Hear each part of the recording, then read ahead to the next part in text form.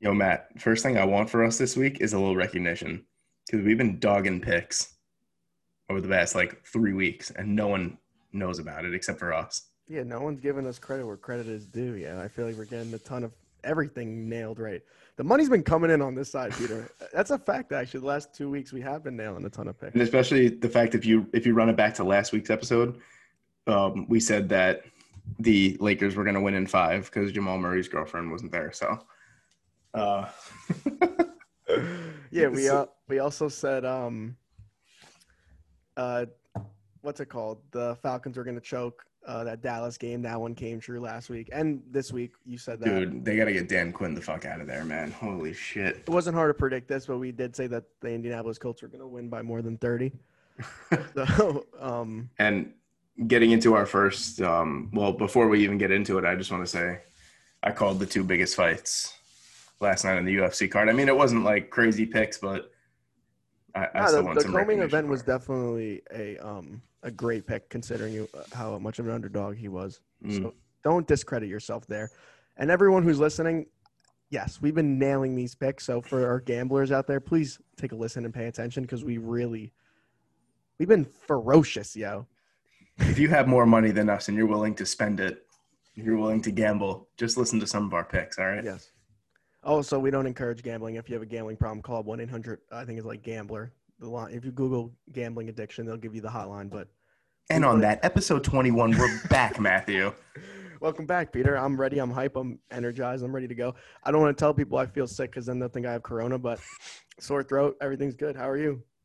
I'm a lot better than you are, I'll tell you that. Oh, thanks. But No, I'm kidding. I'm feeling good. I'm feeling good. I'm not feeling that great in the mental department because of for this sure you massacre were. that we watched take place, but we're not going to get into that right now because this is a happy place. Yeah. Peter's referencing the Jets. Our Jets losing probably. Was it by 30? They lost 29 See, actually. also speaking of us nailing predictions, I nailed the Jets losing by 20 plus on Twitter earlier today too. That is true. Yes, sir. Um, I'm ready to jump right into this episode 21. You came up with a hot fire, okay, for the content list. Shout out Peter as always. Let's dive right into it. Wait, The wait, wait, first, wait, wait, wait, wait, wait, wait, wait, wait. Before I uh-oh. did want to say, I wanted to say something. We're about to talk UFC, 253 results and reactions, and then get into what's next for the two champions of the night. But before we do that, I wanted to say, everyone who is listening, can you go check out that interview that we just did with the UFC commentator himself, Brendan Fitzgerald. He actually commentated on some of the early prelims that you guys probably watched from last night's fight. We're recording this on Sunday, so Saturday night's fight. So everyone, I actually was surprised we didn't get as much love on that one. If you want me to be honest YouTube with you. only. YouTube only, by the Yeah, way. it's on YouTube. The whole video. He's a dope guy, but everyone who's listening should definitely check the interview out because it's dope. Gives a lot of insight. Also, some funny Some commentary, really funny stories too. and especially about Joe Rogan. Yeah.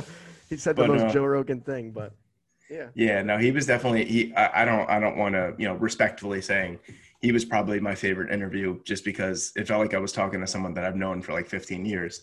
Yeah, and So, also I'm actually glad that I brought this up before because one thing that we didn't capture was like the first 20 minutes of him joining the call for us to do our interview. We ended up talking about New York and Boston sports for like literally 20 minutes, and that's how we knew we were gonna get good. He literally told us like you guys should have been recording already because we were talking for like 20 minutes prior. He's a yeah, cool stand-up guy. So everyone go check that out. yeah, for sure. So, like what you said, UFC was last night. So Saturday night, if you're listening on Monday, Tuesday, whatever day you're listening to, UFC 253. This was a much anticipated card. Yeah, obviously everyone was hyping the Israel Adesanya Paulo Costa fight for fight of the year. That's what Dana White was saying. Well, It didn't really meet that expectation, but well, overall it was still a great card. there's a couple on the prelim that I wanted to get Yeah, I was into. just gonna say I want to talk about a lot of the fights because the whole card through and was good. So you wanted to start off with some prelim fights.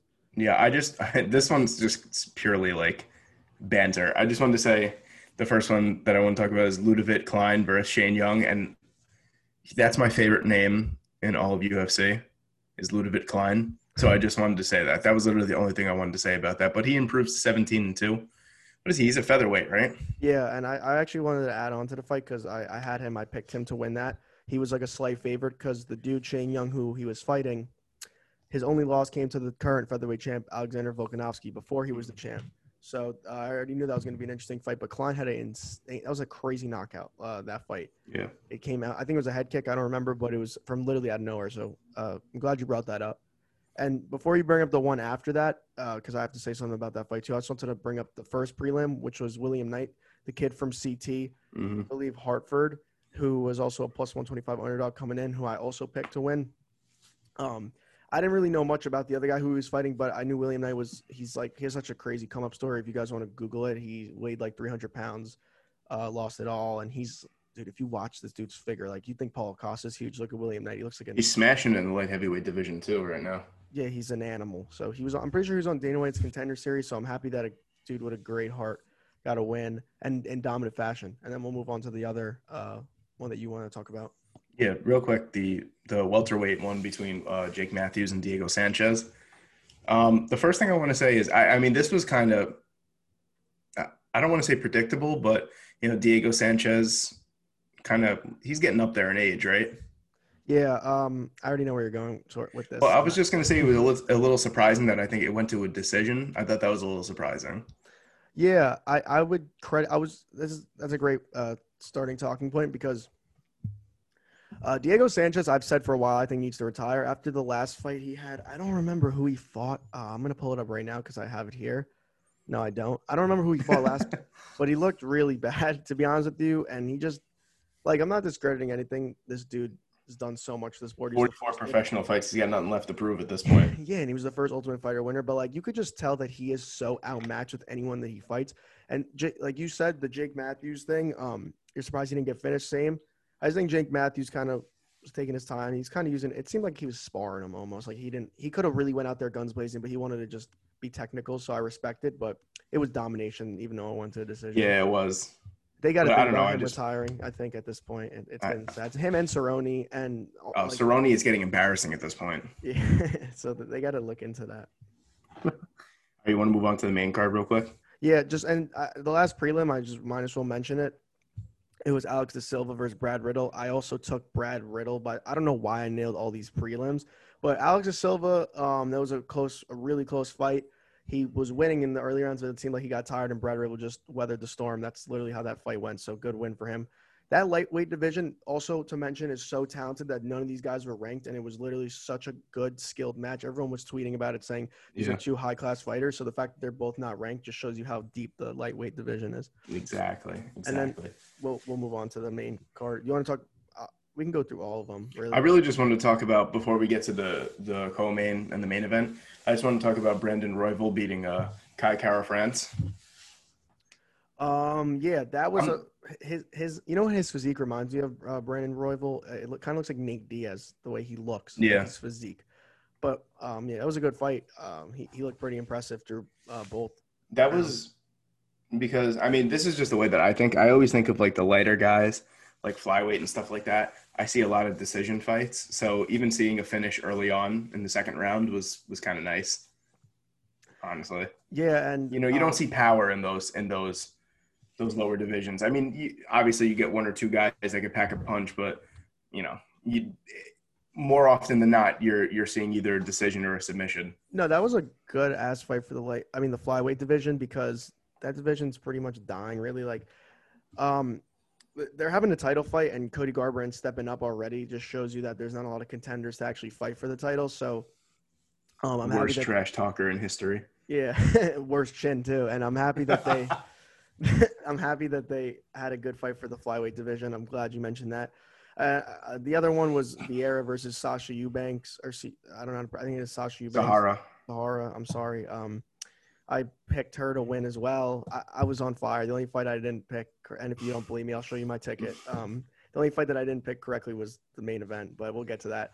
But yeah, Vieira, I thought she was going to come out more dominant, even though she won. She did dominate the entire fight. She won in a decision, but I thought she would probably knock her out, because a lot of people are comparing this girl to Cyborg. So good win for her. Future's bright in that division for her. Amanda Nunes has some competition. She doesn't. No. No, she doesn't. And then Hakeem Dawodu, I don't know how to pronounce his name. You got that right. Pronounce this. He fought this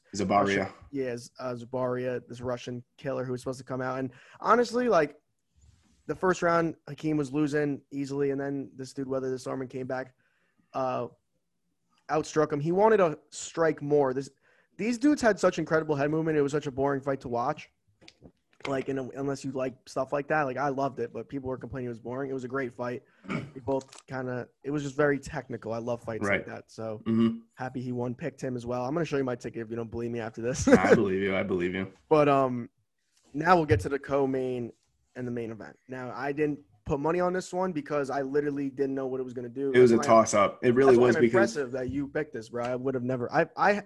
Sorry, I'm going, but if I had to pick, I would have bet Reyes, and I didn't think I was confident in him winning, so I didn't. But I didn't think Yan had any shot. You know, besides for the finish in this fight, I'm not gonna lie. It was technically it was good. It was kind of boring. Besides for like the last 10 seconds, if you look at it, I mean, like Yan worked the body really well. Like there was a lot of bruising and welts on the legs and on the I think the right side of his ribs for Dom Reyes, and he just kind of came out of. He looked a little defensive, a little scared. Like Blachowicz, kind of like he's a counter striker, so like he wanted Reyes to come at him, and he wasn't coming at him. So they were kind of feeling himself out for a little while. And like I didn't see any power from Dom Reyes' left side. Yeah, the Dominic Reyes, in my opinion, still looks like a very dominant champion. I mean, a dominant fighter. He has the potential to be a champion. But, Yan just outclassed him in this one. And in the early – I told you this morning. In the early rounds, it looked like Dom Reyes was a much sharper striker than Yan, which I still think he has. He's more in and out. Yeah. But I can't take anything away from Yan. Everyone doubted him except for you, really, honestly. He was from the get-go, bro, I was like, yeah, Blachowicz is winning. Yeah, and he was a 2-1 it was a 2-1 underdog, so I was very surprised by that win. I was just impressed by him. I don't know, bro. I just feel weird that this is the future of the light heavyweight division. But. Yeah, I mean, considering like we said before, we didn't really realize how old Blachowicz is. He's 37. So like, and another thing is the division's kind of weak though. Like, if you get past I'm looking at some rankings right now. If my phone will let me, which is weird, it's not. But I think who's the next guy? You got Thiago Santos and you have Glover Teixeira. Glover Teixeira is older than I'm pretty sure Yan. Yeah, so I mean, you're looking at Thiago Santos, who he actually beat Blachowicz. Yeah, and TKO. No, that's the only person you can name because he also put up a good performance against John Jones, but he got hurt in the fight. Yeah. Thiago Santos is the only name. Other than that, it looks like a pretty weak division. Yeah, so I'm thinking that Yan honestly might hold that belt for a long time. Yeah, it's just, bro. The reason I sound so disappointed by this is because, there is no competition. I don't really have a lot to look forward. I thought it would have been the same thing with Dom Reyes though winning. Either way, you know what I'm saying? Without John Jones, this division is just bleak. Yeah, I just think it works worse for the UFC because Dom Reyes is much younger and could have just dominated the division, and they could have sold it just like how John Jones had done it. Then they could have had a rematch of all ages. For the UFC, I think Dominic Reyes winning would have helped, but I don't know. I'm happy for Yan. He deserves. It's a good story, yeah. He's a good story. He deserves Polish power, baby. Yeah, and Polish power. But overall, I'm not really. I don't know. I'm just not You're putting me to sleep over here with the way that you're talking right now. I don't know because I really that's how I feel though. I'm not really. Yeah, I mean. The initial I'm not really happy. I was happy because I like Blachowicz. That's why I was happy. But then afterwards, it kind of set in where I was like, damn, now what? What are they gonna do? There's no fights to make. I respect the fact that he called out John Jones and he was like, I want to fight you. That's dope, but I doubt that fight. John Jones, where are you? Yeah. He's scary as shit, yo. Yeah, he is. Yeah, Polish power. The thing you mentioned about Dominic Reyes' ribs bruising it's a good point because, dude, I have never seen a leg kick like that and then instantly the dude instant welting and bruising. Yeah, it was insane. That is insane. No, I just think Yan kind of came out I think it was Anik who was talking where he was like, oh yeah, we talked to Yan and he was like so calm, cool, and collected, and I'm just like, that's so scary. Can you imagine? Wasn't it his first title fight? Yeah, it was. He just looked Rockhold for regular. at like 37, your first title fight, you think, oh, like maybe a little jitters, and he's like, no, my Polish power, legendary Polish power. No, yeah, he's one scary dude. Yeah. I'm sorry I'm being so like whack on it. It's just that's really how I feel. Like the future's It's not looking good for that I was just gonna say, for the division. future, for now it looks cool. For the future, it kind of leaves everything up in No, the air. if this dude wasn't cool, there would be no benefit in my like I wouldn't be happy at all. Like if the dude Yeah. if he didn't deserve it in my opinion, like there'd be we wouldn't be talking about this. Well, we'll see how the rest of it plays out. Yeah, we will. And I'm thinking Thiago Santos is the only logical. if he beats Glover Teixeira, though, that's Yeah. the thing. And then Yeah. if Glover Teixeira wins, then it kind of Ugh. fucks up the whole division. So I don't even know. That's a mess. Let's move on to a more happy division, I guess. Yeah. 50-50 even too, because now I'm kind of lost at this one. But this is one thing that I'll say for Israel Adesanya. I picked Paulo Costa to win just because I thought he was going to pressure him like he pressured Yoel Romero. But I'm not going to even sit here and talk about why Paulo Costa fought like shit. I'm going to sit here and talk about Israel Adesanya being probably one of the best strikers in the UFC, Yep. MMA. Yep. And honestly, this dude did nothing but deserve me to just talk good on his name because I'm personally not a fan of him. I like It makes me Adesanya. cringe a little bit too much. I think he's boring. Well, I thought he was boring. It just proved it literally like lives up to his moniker of style bender. Like you look at Yoel Romero when he faced him, like how boring was that? That had to be one of the most boring fights I've ever watched. And it's like, all right, like he's a ground and pound type of guy and stuff like that. Like that's all he's going to come at you with if you don't come at him. And his striking prowess against Costa he was so pristine, precise. He was a cold, calculating killer. Yeah, he's one of the most precise, precision-based strikers in mixed martial arts. So I have nothing but respect for this dude. He's the next Anderson Silva. You can't really like. He literally said it best. Yeah. He beat him already, and he passed down the torch. And it's the middleweight division. I don't see anyone beating Israel Adesanya. And honestly, I think that's a great segue to like our next point that you wrote for us, talking about what's next for both Adesanya and Blachowicz. We kind of touched on Blachowicz a Blachowicz. little bit. Yeah, thank Blachowicz. Sorry, that's what Blachowicz. That's what I was thinking, that we shouldn't even talk about it because we did it a little bit. But for Adesanya, he said he wanted to fight Cannonier, who's not like bad, but he's like, it's like whatever. And he said if Whittaker wins that fight against Cannonier, then he'll fight him again.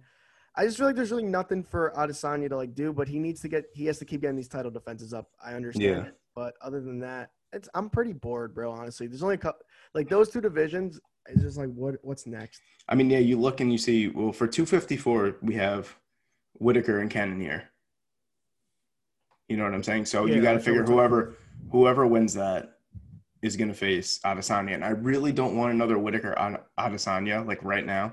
I just don't want that. I know it's going to be in the future, but like we saw that not too long ago. I'll tell you what, the only fight that I really, really want to see right now, just because I'm bored, is Israel Adesanya versus John Jones. Let's make it happen. Let's make it happen, bro. I think Israel Adesanya, before this, I wouldn't have said this, but I think he has a real shot at beating him, bro. I don't know. John Jones, I would love to see that. Yeah, that would be nuts. And I just I'm not usually, you know me, I'm usually by the book, humble kind of guy. I love that right after he TKO'd Costa, he went right to the camera. Because these guys do not like, you know how like, even when Brendan Fitzgerald was talking, like, you know, a lot of these guys have so much respect for each other. Like that fight that he said that he, you know what I'm saying, that he called and like the guys kicked the crap out of each other and they were sitting next to each other on the bus the next day. Mm-hmm. Like, I feel like that's not Adesanya and Costa at all. They just don't like each other, you know? Yeah, I agree with you. I do want to touch on that a little bit, actually. He like did a lot. He's so cringe, bro. He's so cringe. He did a lot of dancing around the ring, did the break dancing. After he knocked him out, he like humped him twice. There's a clip on that if you want to check it out. I'm not sure if you saw it, but he humped him, like literally humped him twice. And then like went up to his trainer and was like, I told him I was going to come all over him. And then he started doing the jerking off in midair. Like, it's funny, you know. It's cringe, bro. But it's cringe. That was a little disrespectful in my opinion. Granted, they had beef. Granted, he just won. I get it, but he didn't have to hump him. Like, dude, that is so disrespectful. Right. He just beat the shit out of him for literally 10 minutes. Like, Paulo Costa didn't throw one, I think maybe more than 2 strikes the whole fight, and you're gonna do that shit. I think it would have been more badass. The only anything that I saw that was actually pretty good that looked like he did a little bit of damage was a nice body kick to the chest. That was about it. Yeah, you're right. And I think it would have been a little more badass in my opinion, if he just did that and beat him so dominantly and just didn't do anything. And we're just You know what the worst part is though? Like Adesanya is just gonna keep doing it because no one's gonna beat him in that division. all right, great transition now. I just wanted to say I think that Adesanya has potential to be like Floyd Mayweather of mixed martial arts. The reason I say that is because like he's so hateable. People haven't seen it yet. Again, TTL predicts shit early, so hear what I'm saying. Adesanya will become more of like a heel, I think, as time kind of slows down. I mean, as time progresses.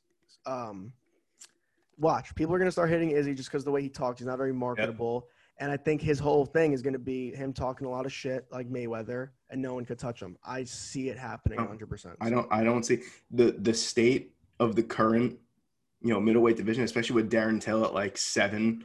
You know what I'm saying? Like Derek Brunson at 9, Chris Weidman at 10.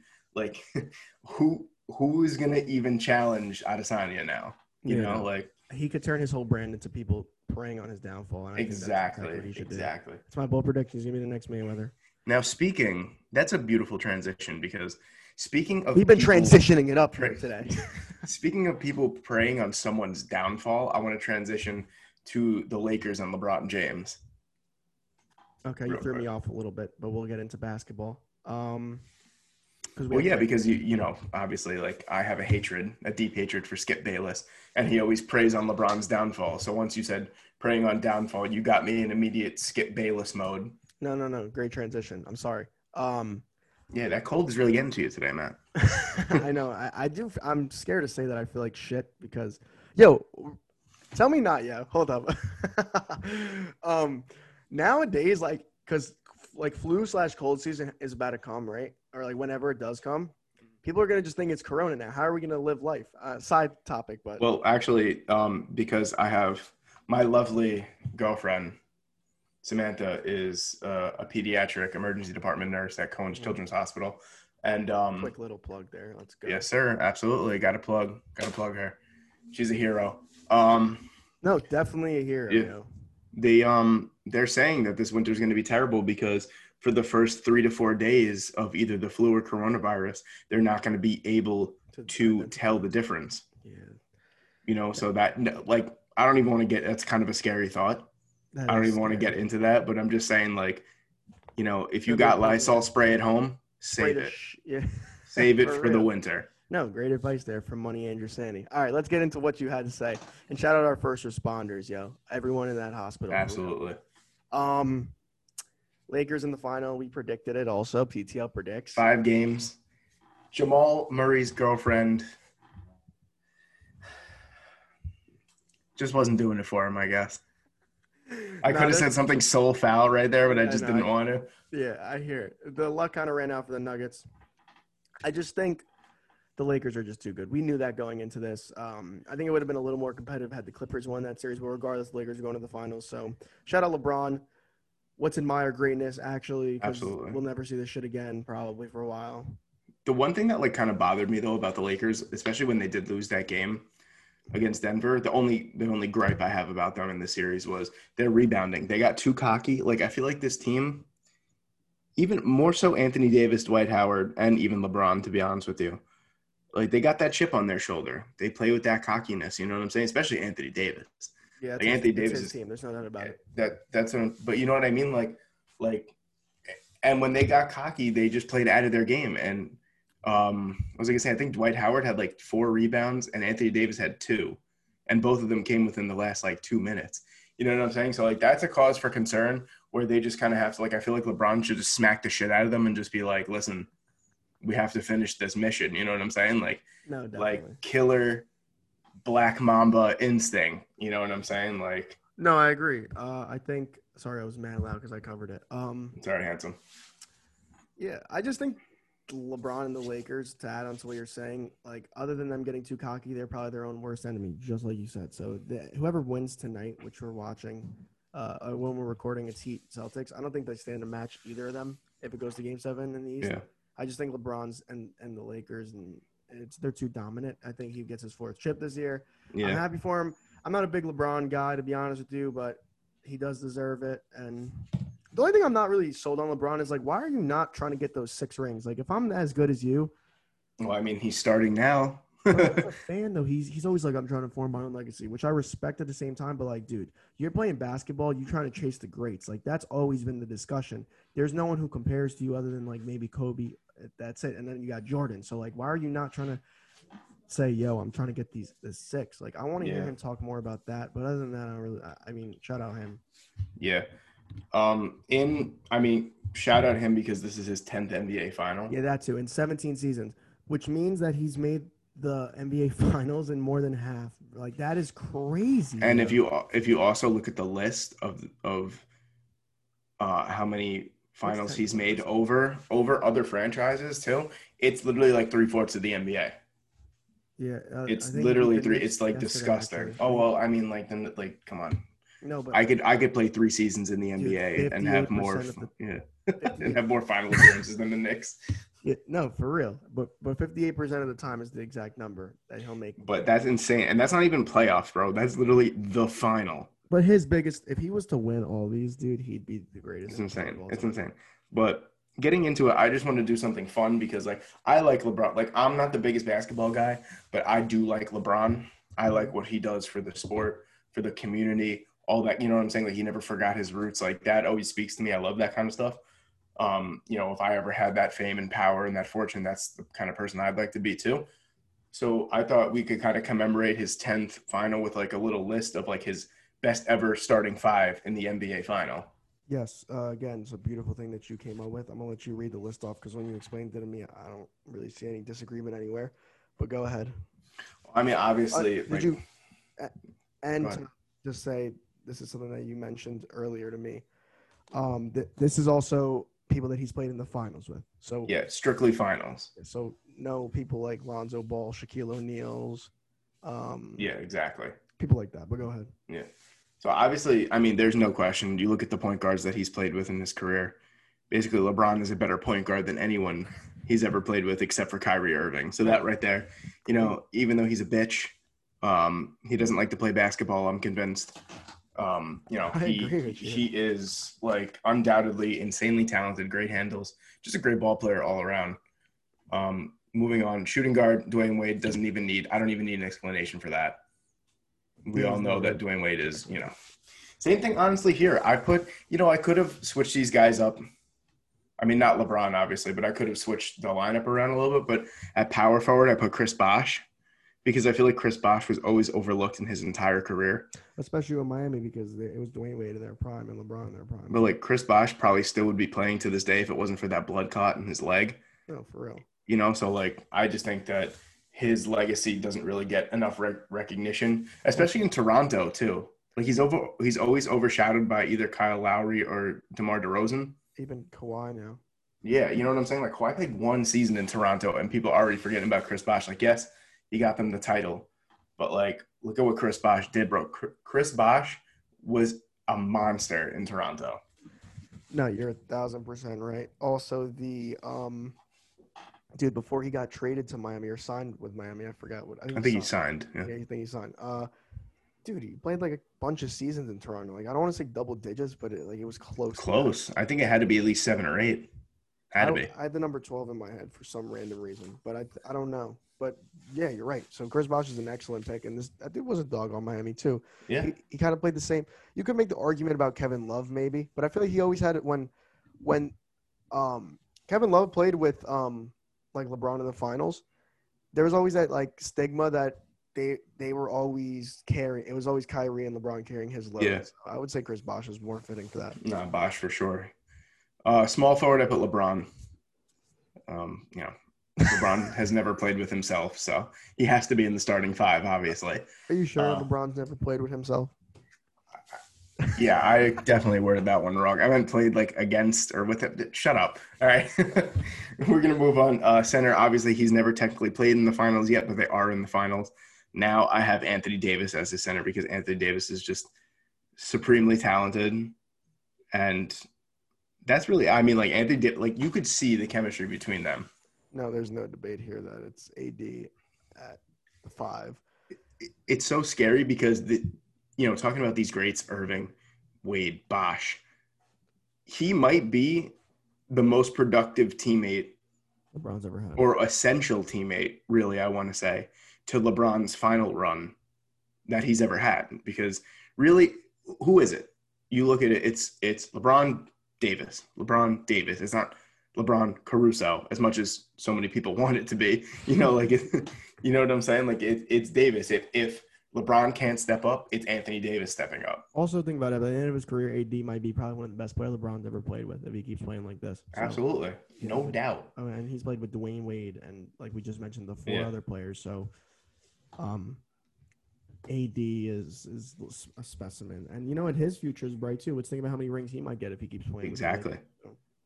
I got a couple just honorable mentions real quick, just because some of these guys are still legends too. I don't want to leave them out. I have Kevin Love, as we just talked about before. I also have Dwight Howard, because Dwight Howard gets severely disrespected for the player that he's turned into. I don't fuck with Dwight Howard since, and not the player that he was. And the player that he was freaking insane. You know that. I agree. Did you hear what I said though? What did you say? You did not. No way you didn't hear me. I said I haven't fucked with Dwight Howard since he got caught DMing that tranny.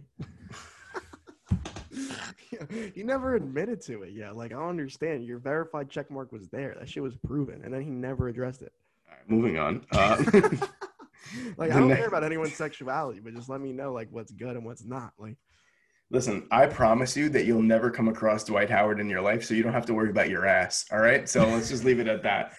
So the next one I put here is Rajon Rondo, because believe it or not, like in his own right, even though he's kind of fell off the face of the earth the last few years, he's also been not this postseason though. No. I mean, like in general, like he's not the player that he was with the Celtics. Facts, but we all know that he has played a very good postseason. It's easy to mention. Yes.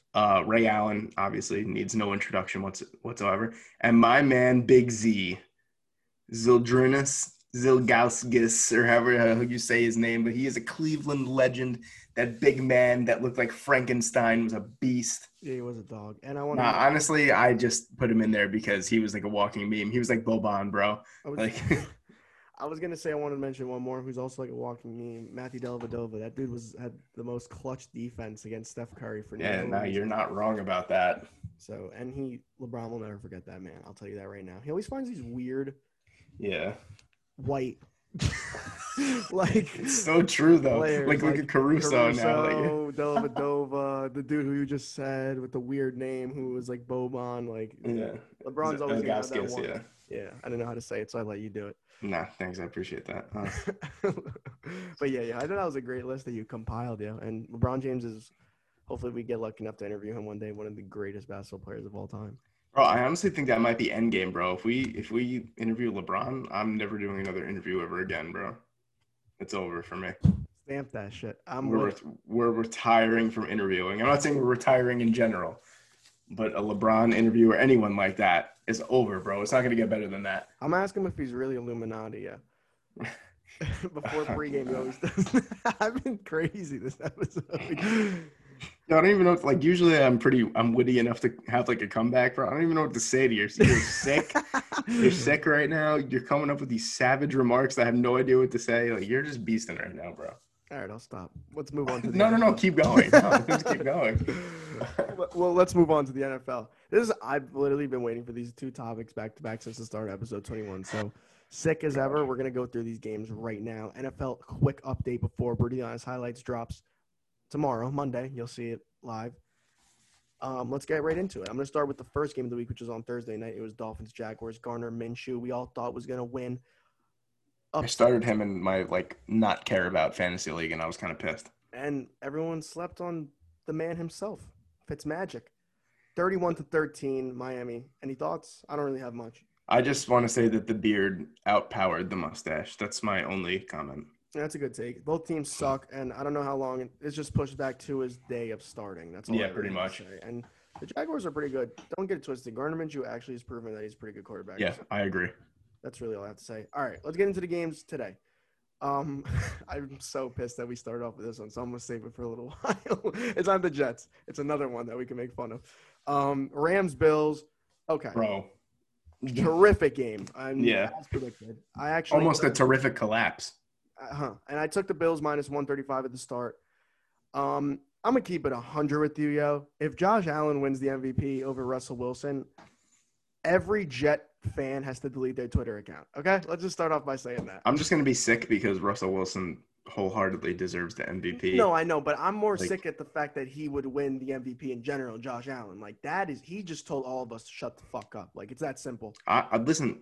Believe it or not, the Jets season has been lost since before we even played Game 1, and I'm really just focused on fantasy football at this point. And I drafted Josh Allen in like the 11th round of the draft, and he's been nothing short of spectacular. So honestly, if he just wants to keep up his MVP season, I'm all for it because as Jet fans, we have no right because our team is a borderline disgrace on all levels.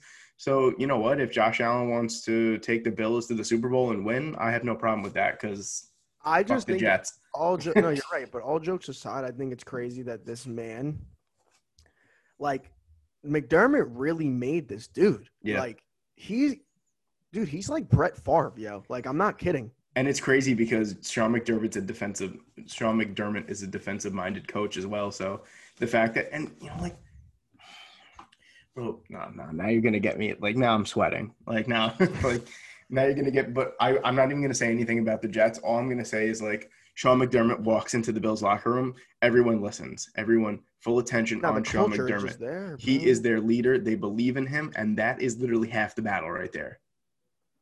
That's all I'm gonna say. But Yeah, shout out, honestly, the Rams have been a bit of a surprise so far this year. They've been playing like good mention. really well, and I think that Goff is back to his old ways.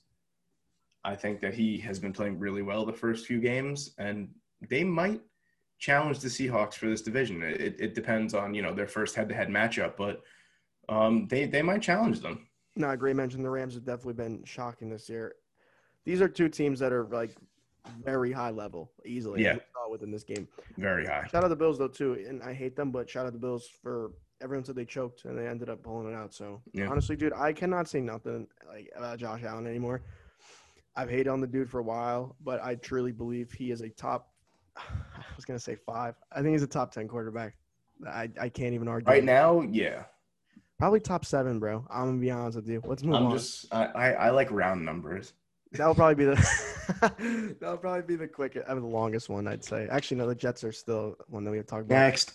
All right, I'll go to this one now.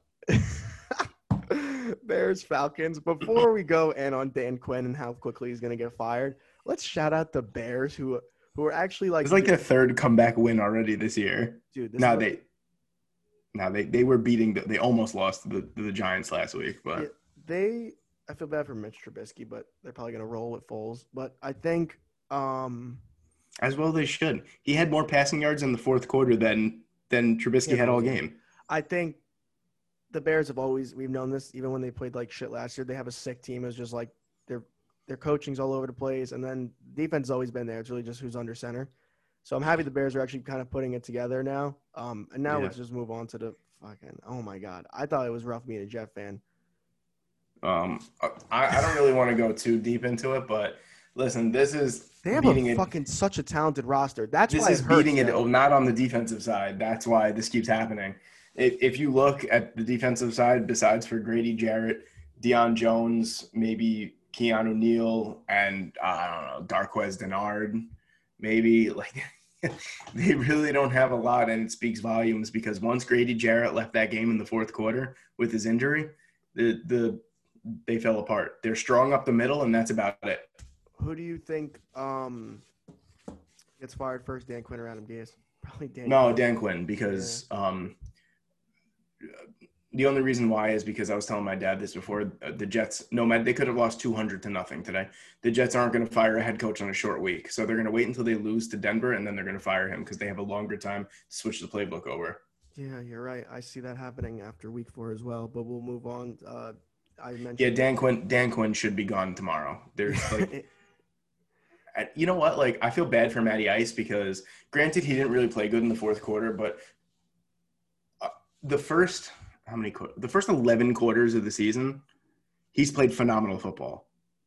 You know what I mean? Yeah. Like, up until the third quarter of today, he has the most passing yards. You know what I'm saying? Like, Their I'm pretty sure, receiving core is so good too when it's healthy, Peter. And Julio wasn't even playing today, too. That's what I know. Calvin Ridley's such a dog. Yeah, he's a dog, dude. For sure. All right, we can move on if you want. We'll go. Bears win 30-26. I didn't mention the scores of the other ones. Bills won 35-32. Dolphins won 31-13. And then let's move on to the next game.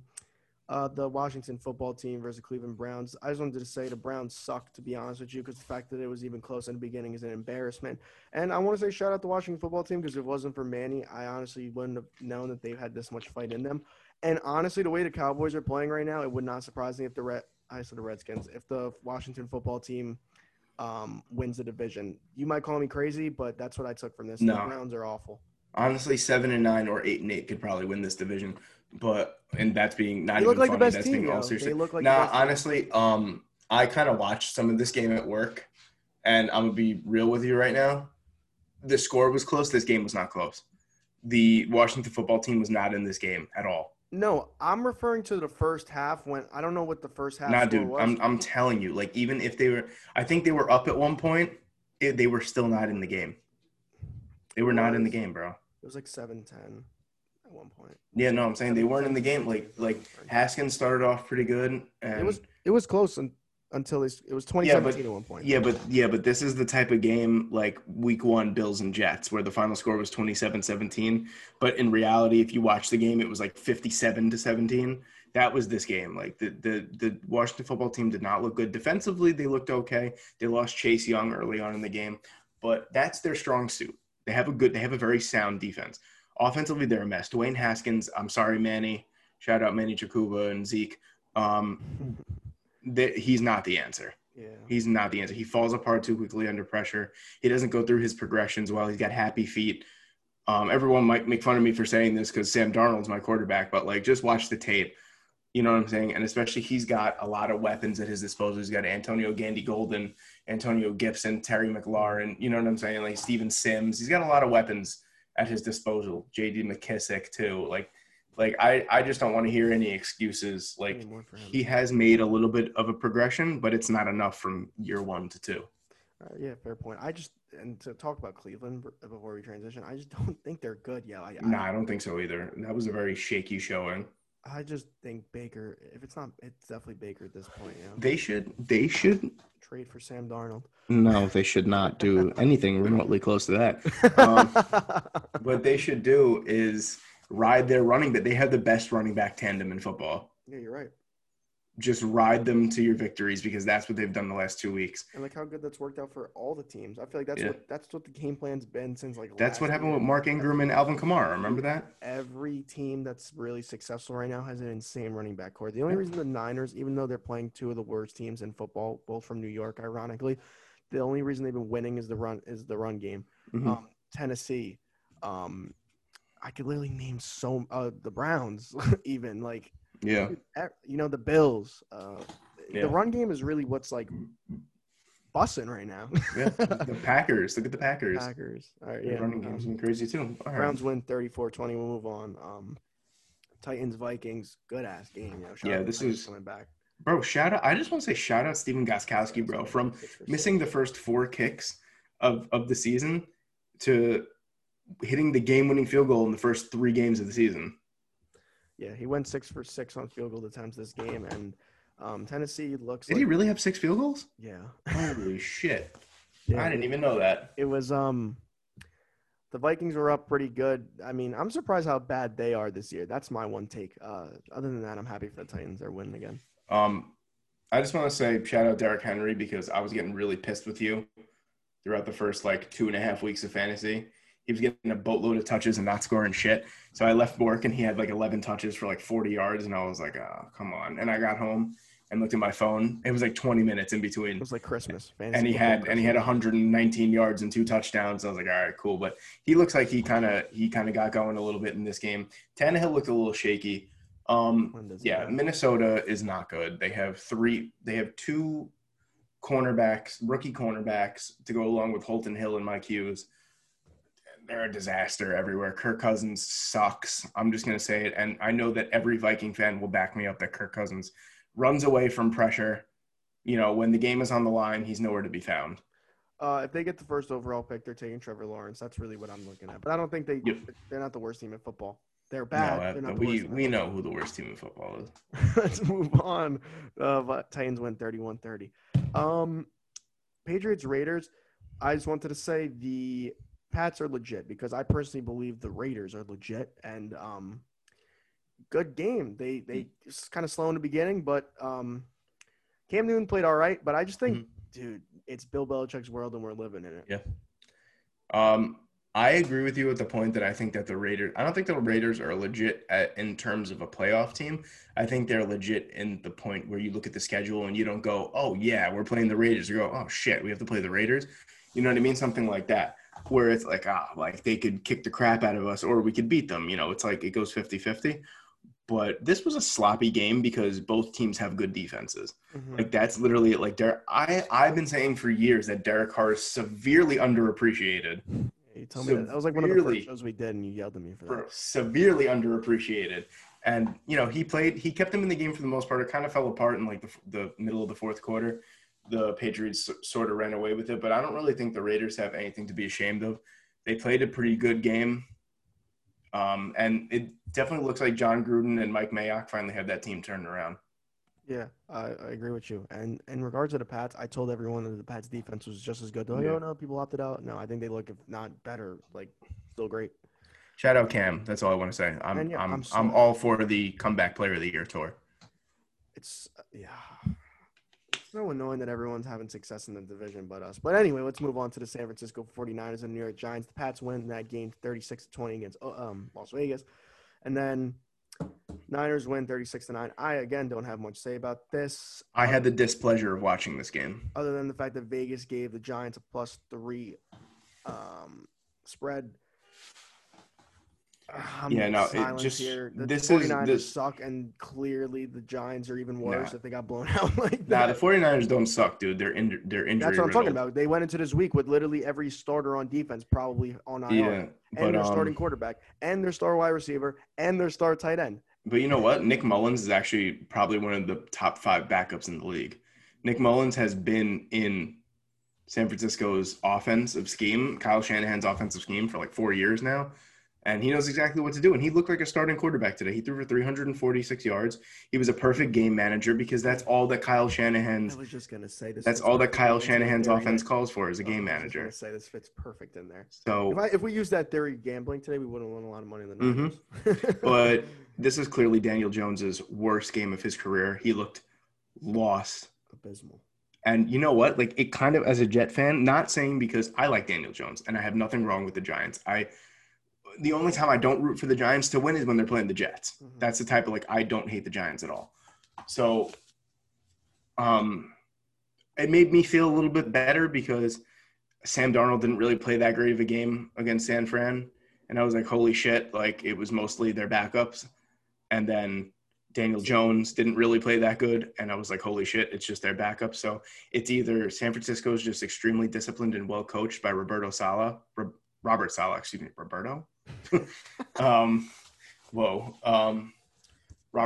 is just that good of a defensive coach, or both teams suck.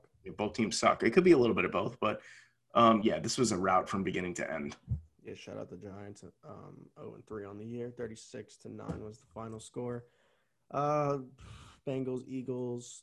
Nah, I don't even want to get it. This was just fucking abysmal. The tie couldn't have ended. The only thing I'm going to say is Joe Burrow is not going to last more than 5 years in this league if they don't get him an offensive line. Yo, you could see that he's already getting pissed off that he's not, like, doing well at all. Not him. I'm saying, like, the team. He's actually proven to me he threw for 340 yards and 2 yards and, no interceptions. He played great. I'm saying he looks pissed off that he's not winning. He's already made that statement before. It sucks to lose. So yeah, well, I mean, they just need to get him an offensive line so he can stay upright. I mean, you saw that shot that he took. Malik Jackson put a hit on him today. That was scary. His ass beat. I'm just saying the Bengals, if they don't overthink this shit, all they need to do is build around him because he is the answer. Like, we saw that today. Yeah, definitely. And Carson Wentz fucking sucks, yo. I'm sorry. Carson Wentz is not. I've been an avid defender of Carson Wentz because of it was the same. You know what? I'm starting to turn a new leaf because all I was saying was, Carson Wentz has no one to throw to and all that kind of stuff. And, like, I've been saying the same thing about Sam Darnold. And now I'm just like, you know what? Fuck that. Like, if you're that good of a quarterback, like, you'll do it yourself. You are going to do it yourself. And like Tom Brady. Carson Wentz, pretty much, yeah, bro. That's why Tom Brady's the GOAT. But Carson Wentz has a few good plays in him throughout the game. And then he just makes some boneheaded decisions. So, I don't know. I think that they're sick that they gave him $127 million over 4 years. that's basically almost all guaranteed. So they're just going to have to keep him for the remainder of the contract. But I don't know. I think we're going to see Jalen Hurts a lot sooner than we thought. This is true, and now it looks a lot smarter that they drafted him in the second round. Yep. So. All right, let's move on. Steelers, Texans. Fucking Bill O'Brien. Yeah, but all I wanted to say is I tweeted about it. I am not surprised at all the Texans started off 0-3. I don't know why this is a fucking like surprise to people. Oh my God, here we go. No, dude is literally should be. It's highway robbery that trade for DeAndre Hopkins. Like this shit borderline should have put him in handcuffs. If you want me to be brutally honest with you, like I've never liked this man since we started this show. I fucking hate him. And people still try to say, "Oh, they got Kenny Stills." No, fuck that. The Texans have no receiving core. That's literally what running backs suck. I don't care asshole. what you say. They are fucking awful.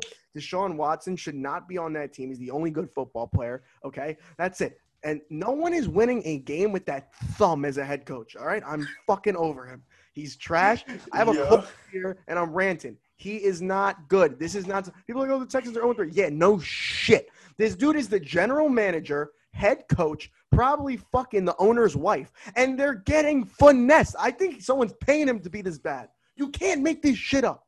You can't.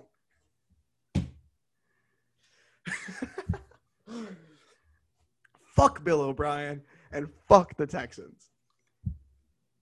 Free Deshaun Watson. Can we just move on to the other game? Because I'm speechless. Abysmal. And Big Ben, no means fucking no, is not that good. All you Steeler fans that are getting your panties in a bunch talking about, oh, we might have a Super Bowl contending winning team. No, fuck you, okay? Wait till you play some real competition. Who have they played on the schedule thus far? Let me pull it up real quick. No, because I'm getting sick and tired of all this shit, all right? Here, hold up. It appears that Matthew's frustration with the Jets. It's coming up, too. They played the Giants, Denver, and Houston. You're not a fucking playoff contention. The Giants suck big dick, okay? Denver is not good at all, okay? They're not good at all. Drew Lock is throwing to homeless people other than Jerry Jeudy, okay? He didn't even play. I'm saying in general, yo. Like I'm talking about week 2. Cortland Sutton is out for the year. The team is not good. Like Denver's awful. And then Houston, don't even get me started again about Bill O'Brien. The fact, Denver's not good if the odds – I love going back to Vegas because they're always right. The spread for the Thursday night game against the worst team in football, which is the Jets, it's like 3. Denver is not good. The Steelers suck. All right, on to the next one. I'm over this fucking shit. Oh. I'm just going to say before we move on to the next game that was the greatest rant in our show's history. Oh, and it's going to get better. It's going to get better. Oh, my God. All right, just move on to the next game before you 36-7 New York Jets lose to the Colts. Let me just tell you something right now. You come out before the game and you say – where the brass, the Jets brass, the owners and management are looking into firing this idiot of a head coach. Like, what outcome did you think you were going to get when you signed him? The only thing that he could do good is hold on to Peyton Manning's left testicle and say, "Good job, Peyton. Nice forehead." That's the only thing. You know what's crazy, too? They're in such a fucked up situation, the Jets, that they can't even really get rid of him. Because we got Jim Bob Cooter as your backup coach, basically, unless they want to throw Greg Williams in there. But I don't even think that would be much better because his defense has been abysmal this whole year. So realistically, what are you doing? You're going to take a young quarterback who's in his 3rd season and make him learn a whole new playbook with Jim Bob Cooter and expect production? They single-handedly took a 3rd overall draft pick who we haven't seen had this much potential since Andrew Luck in 2012 and made him look like Ryan Tannehill himself. The Jets, fuck Bill O'Brien. The Jets should be in handcuffs for fucking highway robbery of this man's career. On a little bit more of a calm note, because I had my little rant about the Jets last week, so I'm just going to stay quiet for the most part.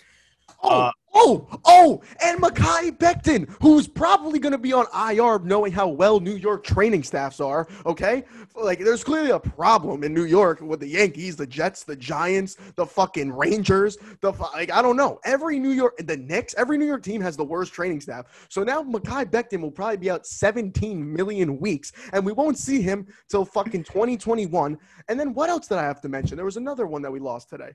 Oh, did you see the 3 wide receivers starting? Sam Darnold had literally, I swear to you, I could have blocked better than the O-line today.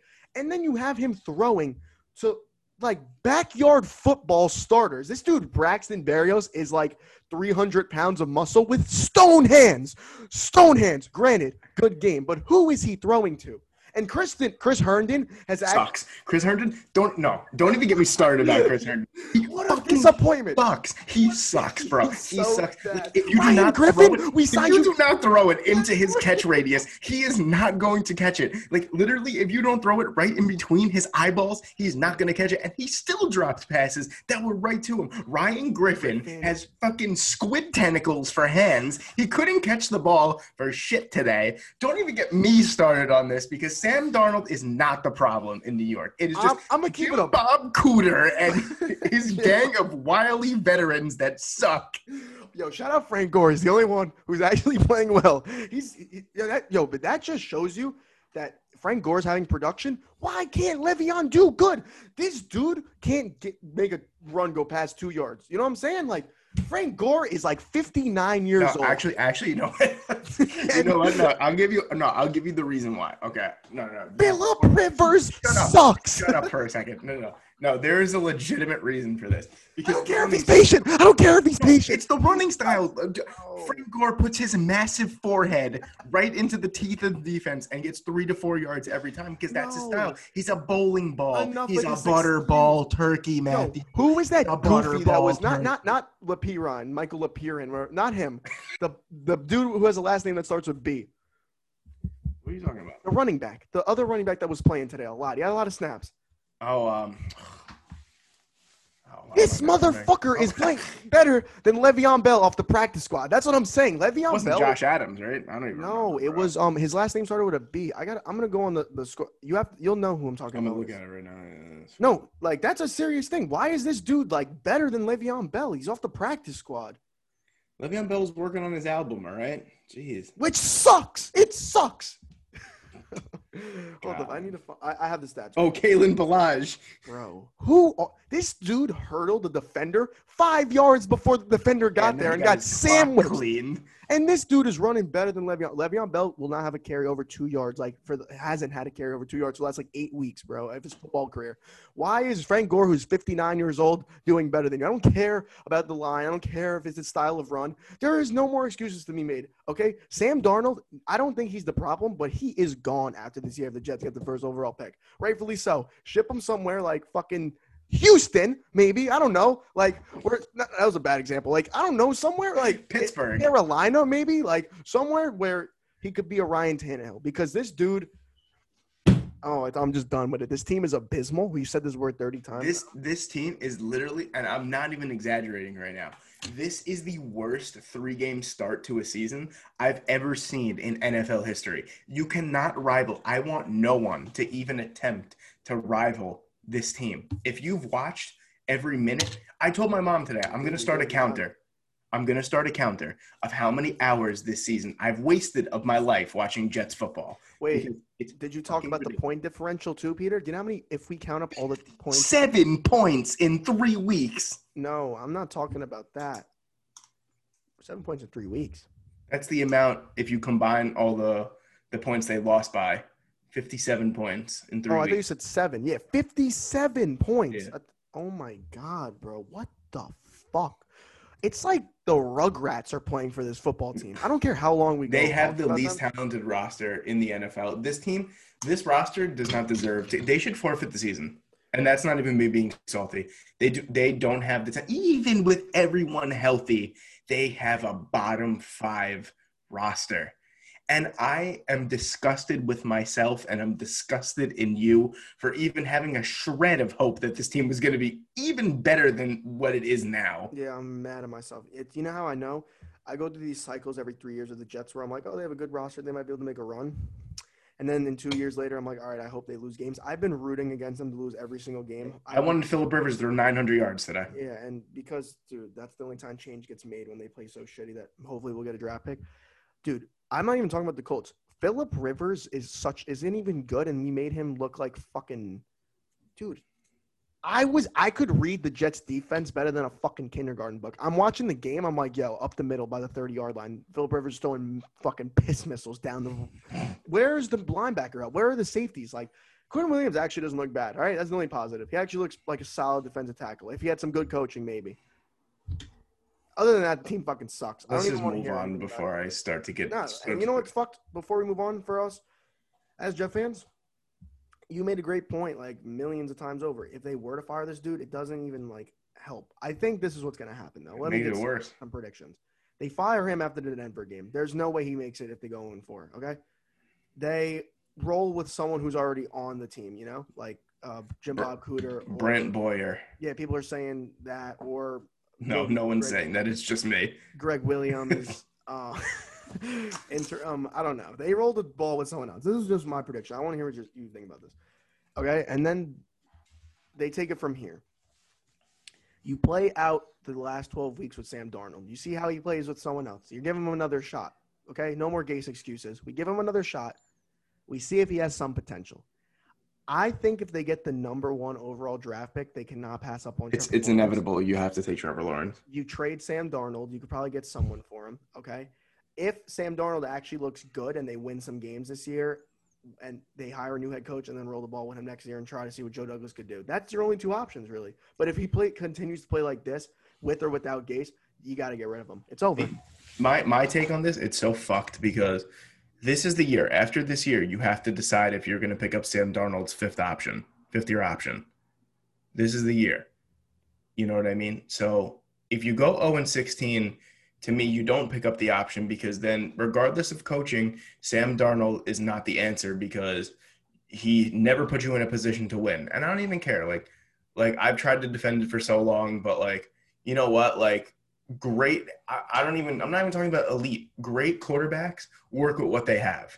They make players around them better. And right now, even though Sam Darnold has a heap of fucking hot garbage around him, he's not making anyone better. The only person that he's made better over the last 2 weeks is Braxton Berrios.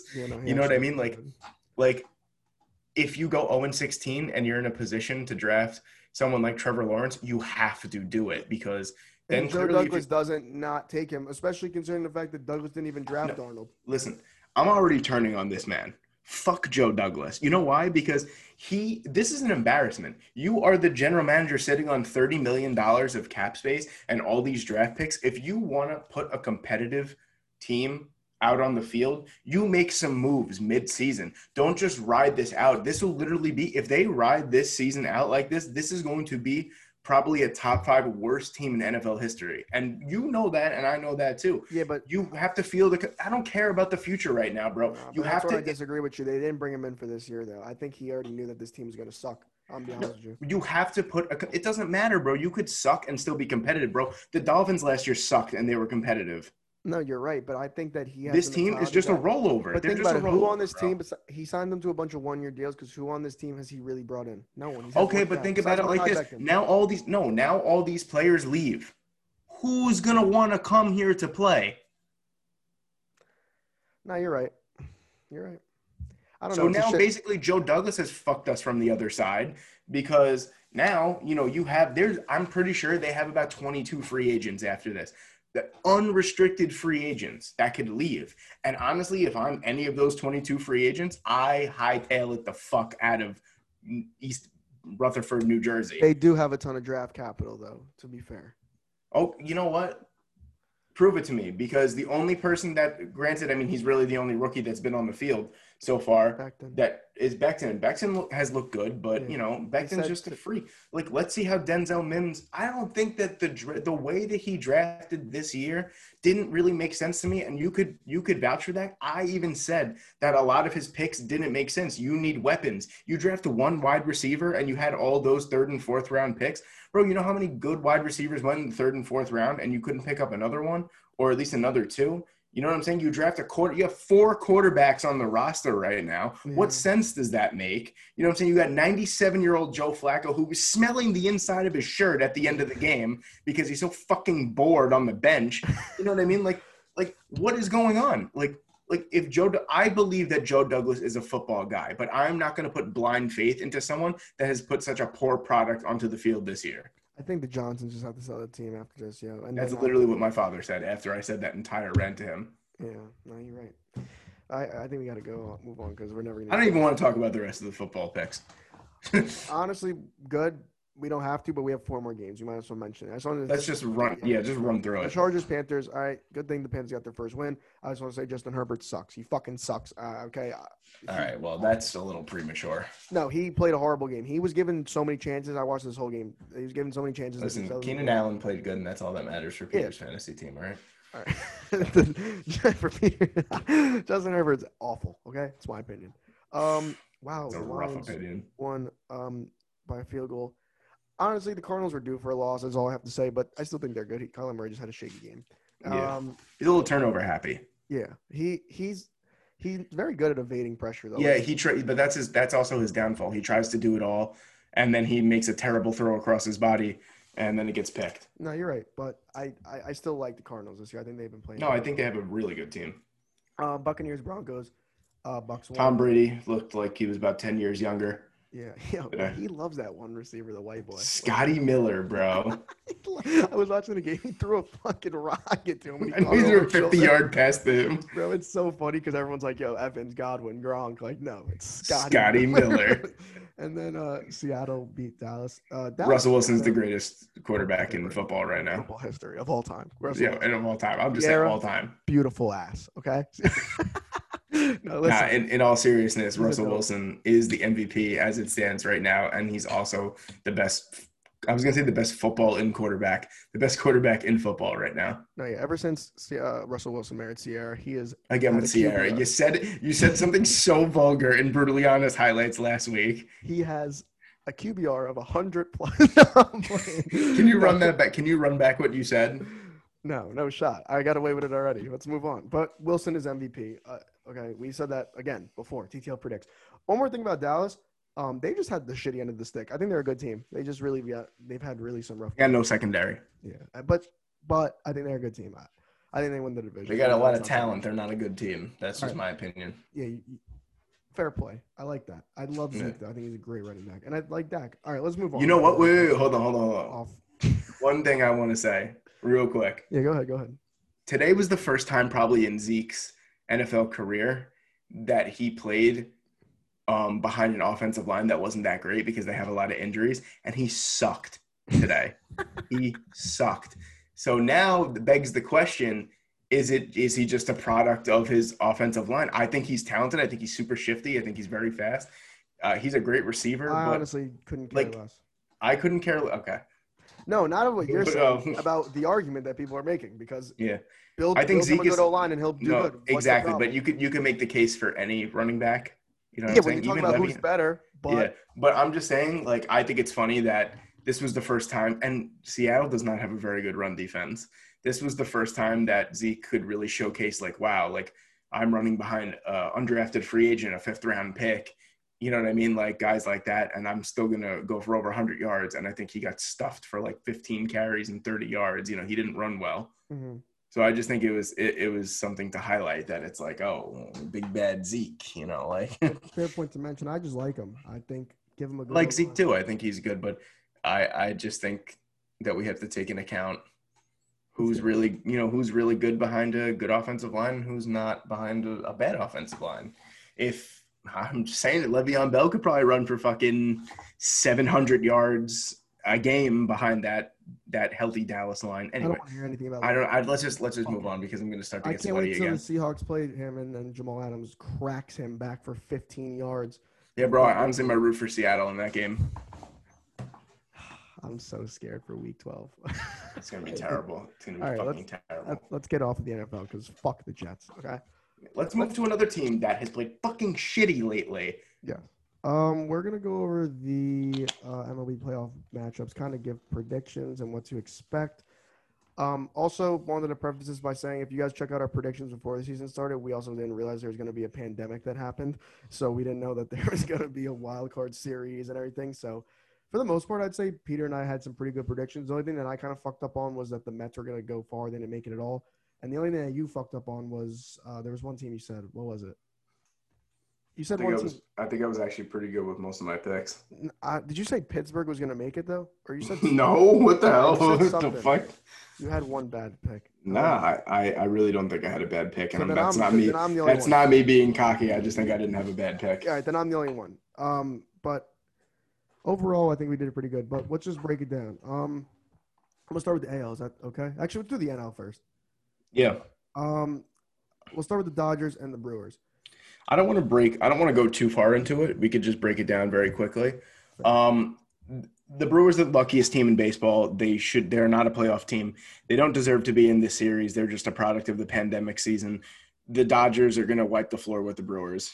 They have no pitching staff, nothing. I literally have nothing to add to that. The only thing that excites me about that team is Christian Yelich, who hasn't even really done much for me. And who has played like shit this year. That's what I'm saying. So, move on to the next series. Dodgers, I think, sweep them, without a doubt. And are they playing in LA or no, they're not. Where are they playing? Yeah, they're playing in LA. All the home teams play the entire series at home for this one. Yeah. There's no shot the Brewers win. Okay. No way.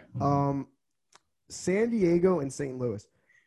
This one's intriguing. Just gonna say interesting series. I don't think San Diego is guaranteed to go to the next round in this one.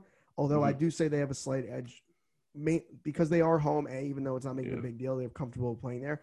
And B, I just don't see St. Louis's pitching really doing it for me. Yeah, behind Jack Flaherty, the St. Louis doesn't really have too much. He hasn't really. What has he done for me this year? He's pitched okay, but that's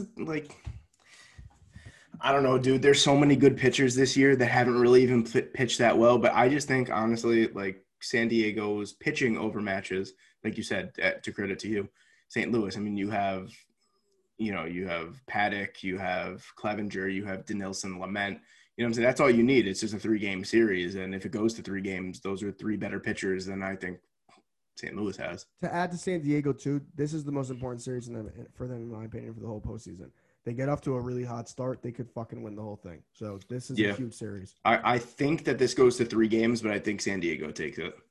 Yeah, but I'm very interested to watch this, though. St. Louis is a good team, though. It's not. Yeah. All right. Miami and Chicago. Honestly, if a team was to lose to the Marlins, it would be Chicago. Yeah, that's so true.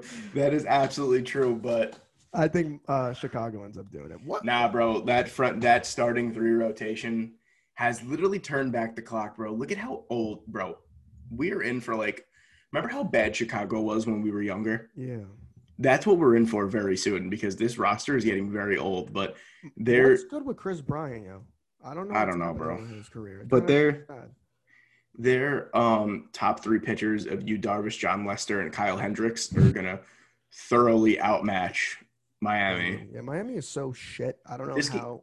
This might go to 3 games though because Sixto Sanchez looks awesome, and no one has touched Sixto Sanchez yet. He might be a little nervous because it's playoffs, but they really have their bullpen is atrocious, yo. Yeah, no, it's bad. Everyone has above 5 ERA in the pen. But I'm just saying, like Sixto is in lights out. He might surprise them maybe in game 1, but overall, the Cubs have a great bullpen too. So, yeah, I don't really see the Cubs having a problem now.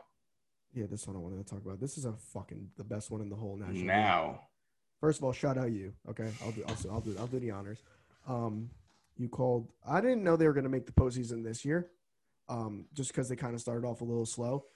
I'm gonna keep it 100 with you. They have one of the best rosters in this. Yes, they do. Yes, they do. On both sides of the field. Okay, yes, their rotation is fucking filthy, and they have the most some of the best depth. I don't know if that's the way to say it. Yeah. In terms of the lineup, bro, the Reds are filthy. So shout out Peter for predicting them even making the postseason in the first place when they absolutely played like shit.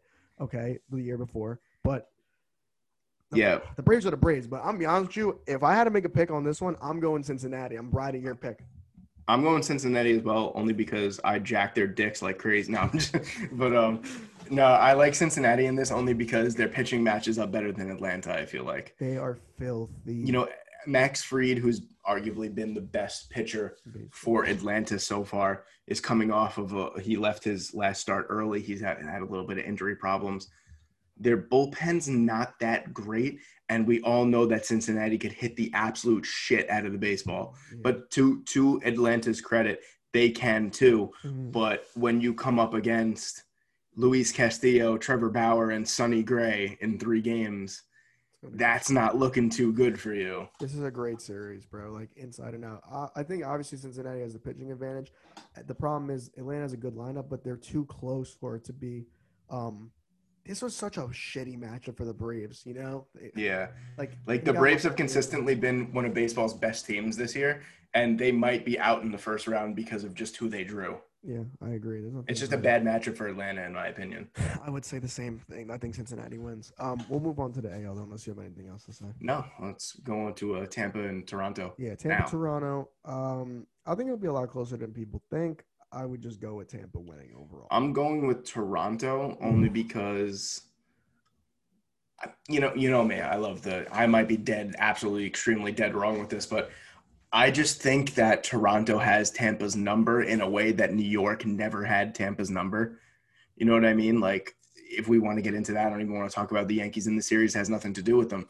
But I don't know. There's just something about Toronto that, like, they remind me of the AL's version of San Diego. They're not as electric, but if they get hot, they could ride this thing. I swear to God, they could ride this thing all the way to the end. And I know that sounds crazy because it's the Toronto Blue Jays, but anything could happen in the series. You look at this playoff bracket and you're like, what the fuck happened over here? If You the know what I Blue, mean? if Like, the Blue Jays win, it's gonna remind me of of Go Far. It's gonna remind me of the 2017 Yankees when they made it to the ALCS. And it yeah, was supposed to be a rebuilding year. that's what I'm saying. Like, Toronto, I don't like they have good pitching, but they don't. They have a good lineup, but they don't. They don't have a good bullpen, but they do. I just Like don't it's think it's so there like, yet. bro, it's like, yeah, this is like the perfect year for them because like they will be good in a couple years, but like it's just so weird that they're actually like pretty decent now. I think that they take this all the way to the end, and I honestly see them beating them in 3 games. That's just me. Mm-hmm. I don't. I'm gonna take the safe pick and take Tampa. I see Thanks why for you're yawning saying right into that. the mic, by the way. I appreciate that. But yeah, I'm just gonna go Tampa with the safe pick here. I think they've been the best team and one of the best teams in the AL. I do see Toronto pulling it off though. Like it wouldn't surprise me, but Yeah, like I said, I could be dead wrong. To Tampa could destroy the Blue Jays, or I could look like a fucking genius. So either way, it's a risk I'm willing to take. okay. Let's move on to our most anticipated series, the Yankees and Cleveland. I'm gonna be honest with you, it really scares me because of Shane Bieber. It's gonna be a tough series for the Yankees. If they play like they've played the last couple of weeks, they're losing. But it's in Cleveland. That scares me a little bit. I'm just gonna say Cleveland's winning the series regardless. Wow.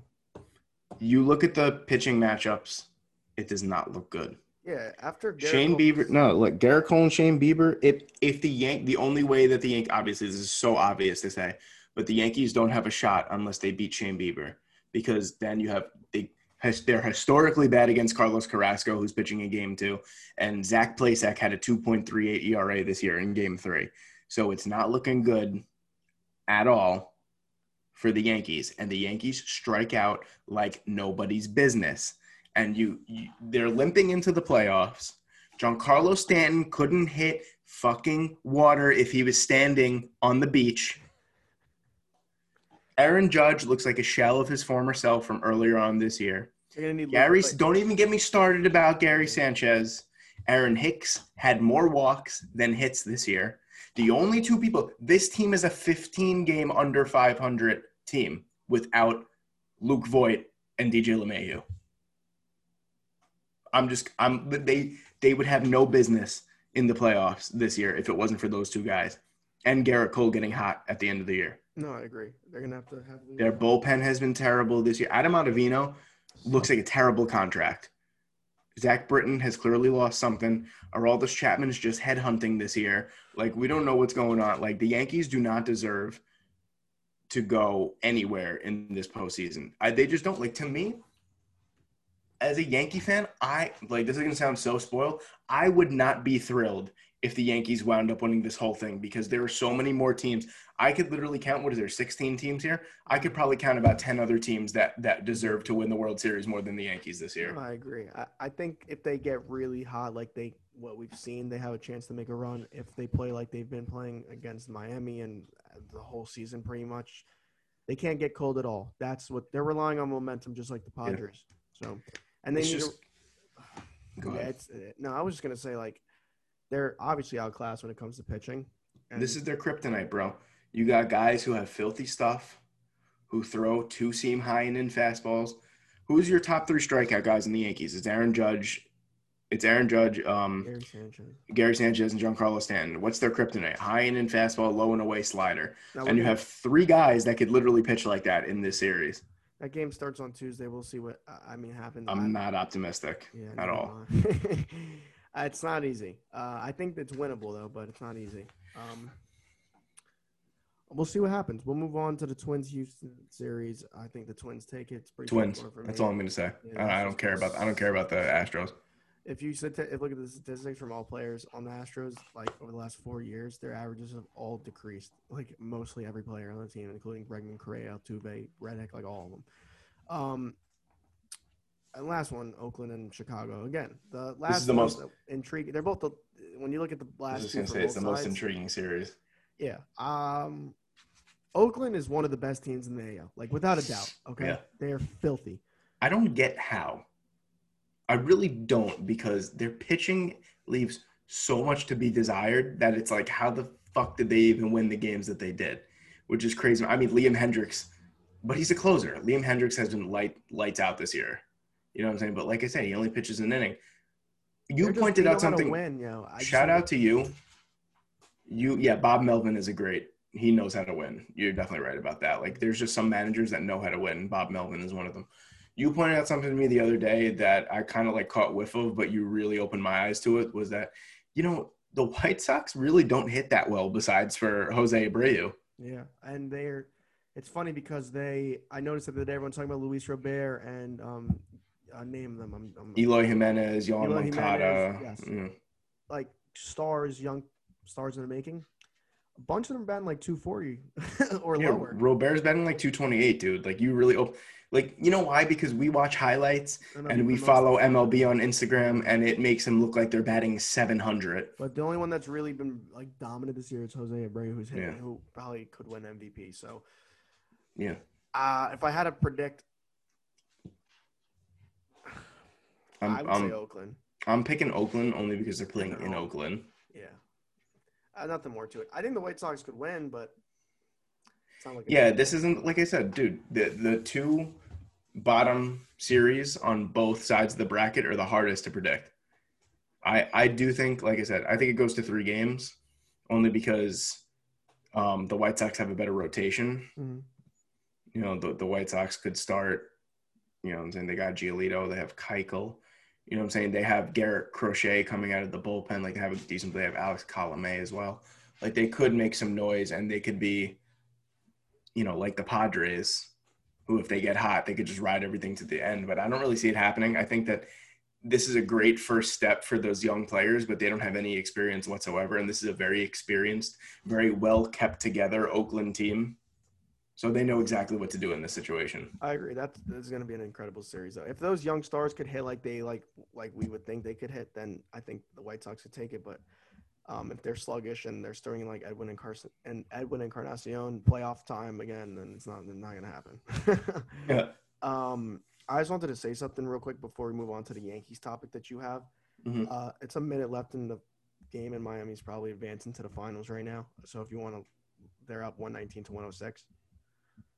With a minute left. So if you want a reaction on the Miami Heat, Los Angeles Lakers finals, what are you thinking?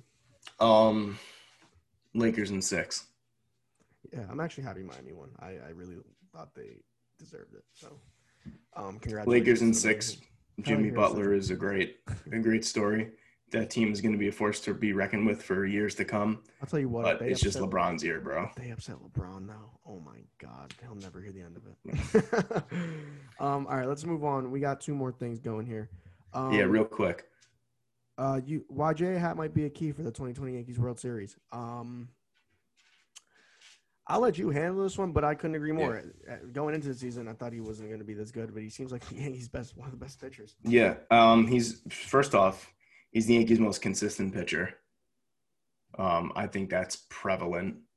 3.47 ERA. He started off horrendously, by the way. His first 2 outings were god-awful. And then the rest of I think he pitched 9 outings and 8 or 9 outings after that, and he was tremendous the rest of the way. You know what I'm saying? Like, look, like in a season where, if you have 1 or 2 bad outings, your ERA might be ballooned for the rest of the season.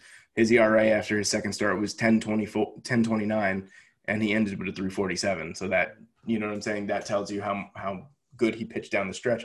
I just think that J-Happ has a distinct trait. And J-Happ's distinct trait is that he pitches really well to right-handed batters, which makes no sense whatsoever because he's a left-handed pitcher. And I just think with all the switch hitting and all of the right-handed power bats that Cleveland has, if it gets, because J-Happ's probably going to pitch game 3. So it's probably going to be Cole, Tanaka, and then Happ, which, God, that sounds awful. But, Tanaka's actually historically been a very good pitcher for the Yankees in the postseason. J-Happ has not. But I think that his skill set and his pitch selection could play to an advantage against a team like the Indians if it gets to a third game, because he doesn't really he gave up 8 home runs this year, but 4 of them were in the first 2 games. So if you think about it, over his last 9 starts, he gave up 6 home runs, which isn't that great, but it's not that terrible. And in a ballpark like Cleveland, where the ball doesn't really fly out that much, he's more of a fly ball pitcher. And I just think that his stuff plays really well to the team. You got guys like Jose Ramirez, Francisco Lindor, Franmil Reyes, Franmil, like you got Roberto Perez. Like they have a lot of good right-handed hitters. But I just think that they could be neutralized in a game 3 with J-Happ. I don't disagree with you at all. I think he's going to be like a little secret weapon for the Yankees. And he's proven that he's not – the Yankees have seemed to rely on him. And it's kind of funny in a weird way because you went in and he was a liability, but now it looks like everyone else is a liability. And you're dealing with guys like Garcia and like Clark Schmidt, who we don't know and how they're going to be in the postseason. They're still young. They're still growing. So I think J-Happ, like a veteran, is going to have to carry the load, Yeah, his stuff just translates really well to – pitching to fly, but like if we wouldn't even be having this conversation if game 3 was in Yankee Stadium, because he's a fly ball pitcher, No, I agree. And you hit a pop up to second base and it's in the second deck in Yankee Stadium. So, his game translates well to Cleveland. He's 37 years old. He's been there before. He's won a World Series. He knows what it takes. Been in multiple ALCSs. You know what I'm saying? So, like, he might be the perfect third pitcher against a young, hungry team like the Indians. I agree. I have nothing more to say, honestly. I really hope the Yankees win. So, even though it's not looking too good, but we'll see what happens with that. They play on Tuesday. The Indians, Yankees, Cleveland hosts. Yes, sir. And I believe it's time to be announced. Last topic. I'll let my NHL insider call. We're calling him up on the phone. He's getting ready. Yeah. The first thing I want to say, update, yes. Literally what I said last week looks like an extremely cold take, because I said that the Dallas Stars would not have a problem with the Tampa Bay Lightning. And granted, on paper, it did look like that was going to be true, but Tampa has just come out like gangbusters. I think John Cooper knows that his job is on the line if they don't win the Stanley Cup. The series right now is 3-2 in favor of Tampa.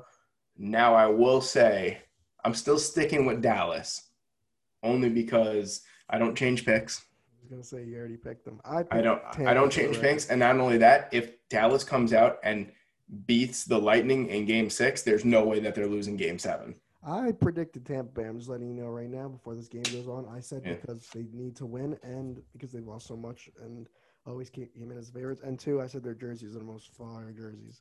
So they do have nice jerseys, but you're right. In terms of hockey, we'll go.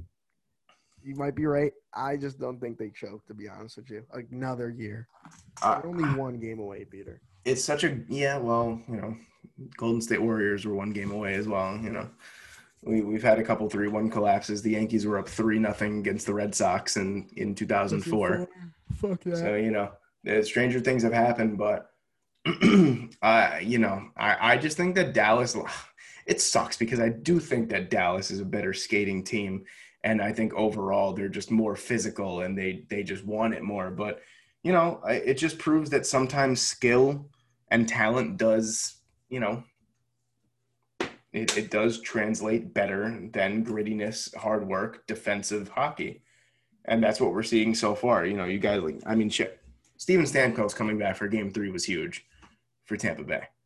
Him coming back from that injury and playing and scoring in game 3 was inspirational for Tampa.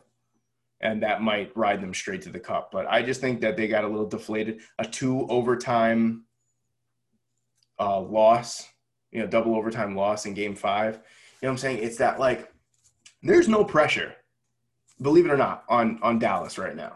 You know what I'm saying? You're in a losing position, but all the pressure's on them to finish.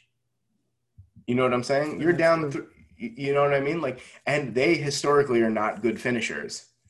So it's now you bring up a good point. You know what I mean? Like, it's game 6. I'm excited for game 6, and I'm just gonna say I'm excited for game 7 too. Okay, nice little sneak peek there from our NHL correspondent Peter Andrusani, coming straight from the Canadian border. Straight from Edmonton, Alberta. Yes. What was that dude's name who used to work for ESPN? I think he still does it. He's such a Barry. I was gonna say Barry something. Barry Melrose. Yes, shout out Barry. I was gonna say Barry Manilow, but he's not a Grammy Award-winning singer. So just always watch Barry Melrose give the NHL breakdowns. All right. Honestly, I think that was a long ass episode 21. That was. I feel like I didn't come out with the heat that I normally come out. No, with. you didn't, and I'm really disappointed in you. But no, just kidding. I feel like shit, but honestly, it's no excuse. Episode 22 couldn't come sooner enough. Everyone, keep listening. I just wanted to plug us real quick. Go to our YouTube first and foremost and watch the interview that we just did with Brandon Fitzgerald. Amazing stuff. Please go to our Instagram and follow us at TTL Sports WW and Twitter at TakeTheSelfSport1. And I don't really have much, but all I'm saying is for next week's episode, we have a fat one in store for you, considering it's week 4 of the NFL. The Stanley Cup will be over. The MLB playoffs will have begun, and the NBA Finals will have just started. So until next time, Peter, I'll let you do what you do best, and I'm out of here. He's been a brilliant man today, even though he's had a cold. For those of you who are listening and not watching, that on the top right there you can't see is Matthew Garber. Me on the bottom, who you cannot see, is the one and only Peter Andrusani, even though I'm Peter Andrusani III. And until next time, good.